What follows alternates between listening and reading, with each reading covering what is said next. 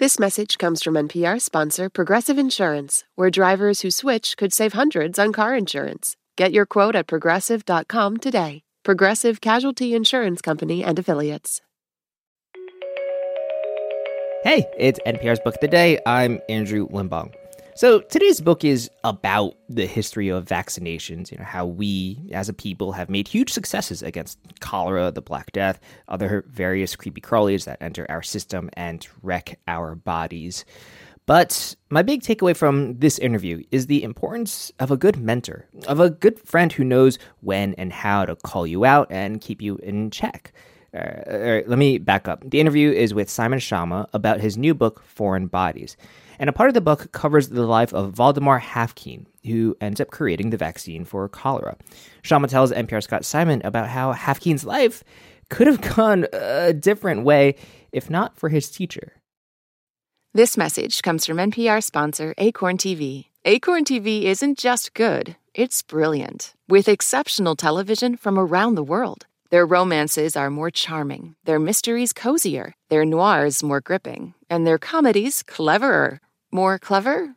Oh, you get it. Acorn TV is brilliant stories told brilliantly. Visit acorn.tv for a 30-day free trial with promo code NPR. So, in a nutshell, Acorn TV. Brilliant. Simon Schama opens his latest book, Foreign Bodies, with this reminder. In the end, all history is natural history. He tells how humans have contended with mass contagion and death through centuries of plague, smallpox, cholera, flu, leading to COVID. The blame directed at whole peoples considered outsiders, and the distrust of so many of the science of inoculation. Simon Schama, the esteemed historian of art, Jewish history, the French Revolution, and more, joins us now from New York. Simon, thanks so much for being with us. Thank you for having me, Scott. Through centuries, humans have blamed people they consider the other for various plagues. Yes, hence the title Foreign Bodies, really. We're two kinds of human, as you well know, Scott. On the one hand, we're capable of incomparable ingenuity of the kind that can produce vaccines in record time, but we're still a kind of old-fashioned basket of suspicions and paranoias and so on. And it's understandable in a way, because as the first inoculators who were dealing with smallpox in the early 1700s discovered, it's a very counterintuitive thing to stick what you know is a bit of poison inside your own perfectly healthy body. And in the 1700s, nobody had any idea there was such a thing as an immune system. They were astonished that people would want to do that as an act of faith, that you would deliberately bring on a mild attack of smallpox to protect you from dying of it. So there's room, in a way, for thinking that anybody who would promote this was up to no good. Suspicion of proven, hard-earned scientific knowledge is somehow always an obstacle to acceptance. Mm. Much of your book centers on the stories of Elie Metchnikoff, the Ukrainian-born scientist who pioneered the study of immunology, and his star pupil, Valdemar Haffkine. Yes, that's right. When Valdemar Haffkine goes to the new university in 1881, the Tsar has just been assassinated, Tsar Alexander II, and he belongs to all sorts of student political organizations, and a pogrom is about to be unleashed on the Jewish community in Odessa. And Haffkine actually is one of a group of people who arm the community, the first time ever, with guns. He's caught with a gun in his hand 3 times. So on the one hand, he has this science life with Metchnikoff, who wins the Nobel Prize in 1908 for his work on immunology. And on the other hand, he's full of a sort of social excitement, I would say, political excitement. And Metchnikoff gets him out of prison because he has good connections in St. Petersburg, on condition that Haffkine will only devote himself to science. And that's more or less what happens. And that's how they came to the Pasteur Institute in Paris? Yep, Metchnikoff ends up being at the Pasteur Institute during its very first year in 1888-89. He brings Haffkine with him, both to work with him and also to keep him out of trouble, I think. But Hefkin doesn't. He has a job as a lowly assistant librarian. And he sets about trying to produce something that was thought to be impossible, a vaccine against cholera. He's staying up late at night. And eventually, after 2 years of a very, very uphill battle, he does produce a successful cholera vaccine. And this is really extraordinary. He not only publishes the result, but vaccinates himself. He's the first person, he tests it on himself and rounds up, you suppose, his kindly and loyal friends, both inside the lab and out, to test it on themselves. And they get a mild case of cholera. It works. It's an extraordinary moment. Yeah.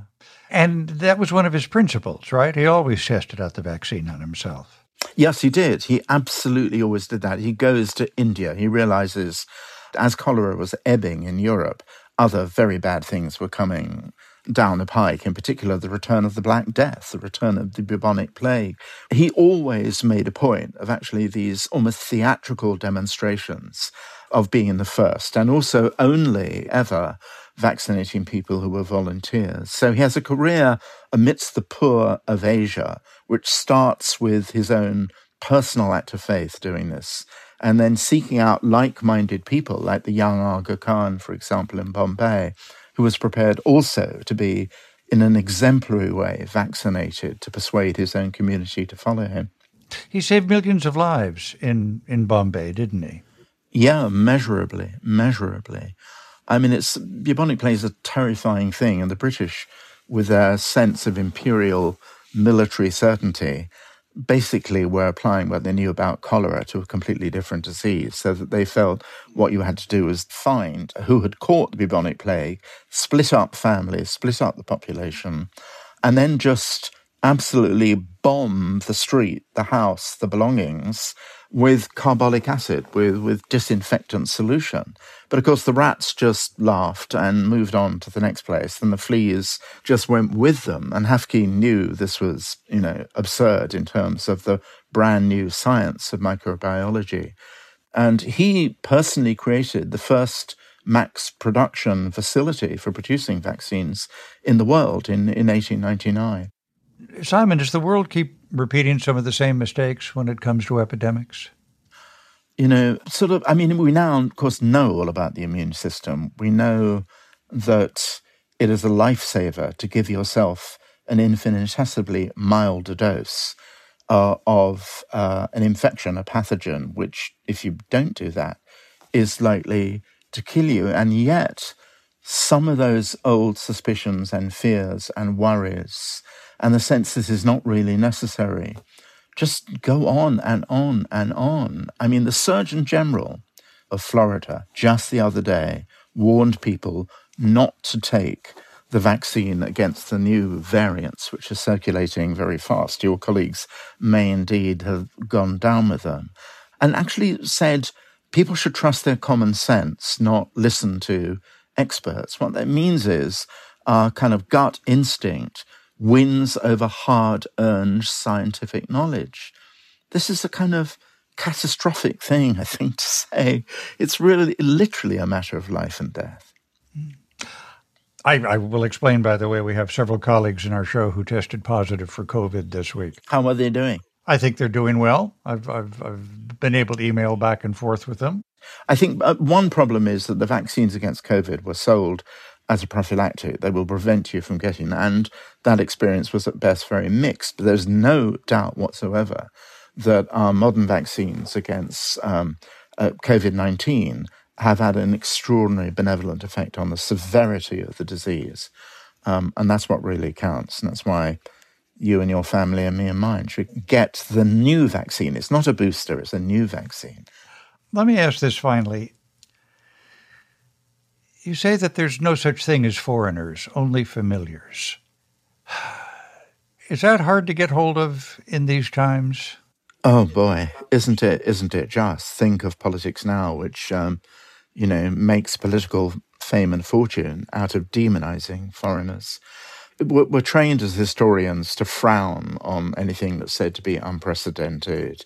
And old historians particularly, I suppose, are prone to saying, we're in trouble now. But we are in trouble. We have global existential crises, environmental, biological, the enormous movements of populations. These are all interconnected. And, viruses laugh at border walls, and the sort of short-sighted instincts that we have really to enclose ourselves off from those foreign bodies who may be wishing us ill. A virus doesn't wish us good or ill. It simply goes about the business of being a virus.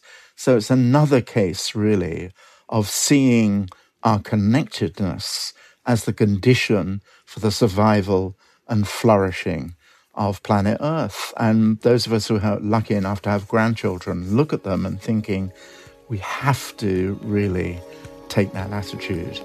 Simon Schama, his book, Foreign Bodies, Pandemics, Vaccines, and the Health of Nations.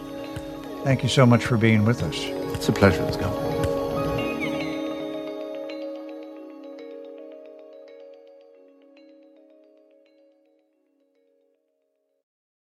Support for NPR and the following message come from Sattva. Sattva luxury mattresses are every bit as elegant as the most expensive brands, but because they're sold online, they're about half the price. Visit SAATVA.com/NPR and save an additional $200.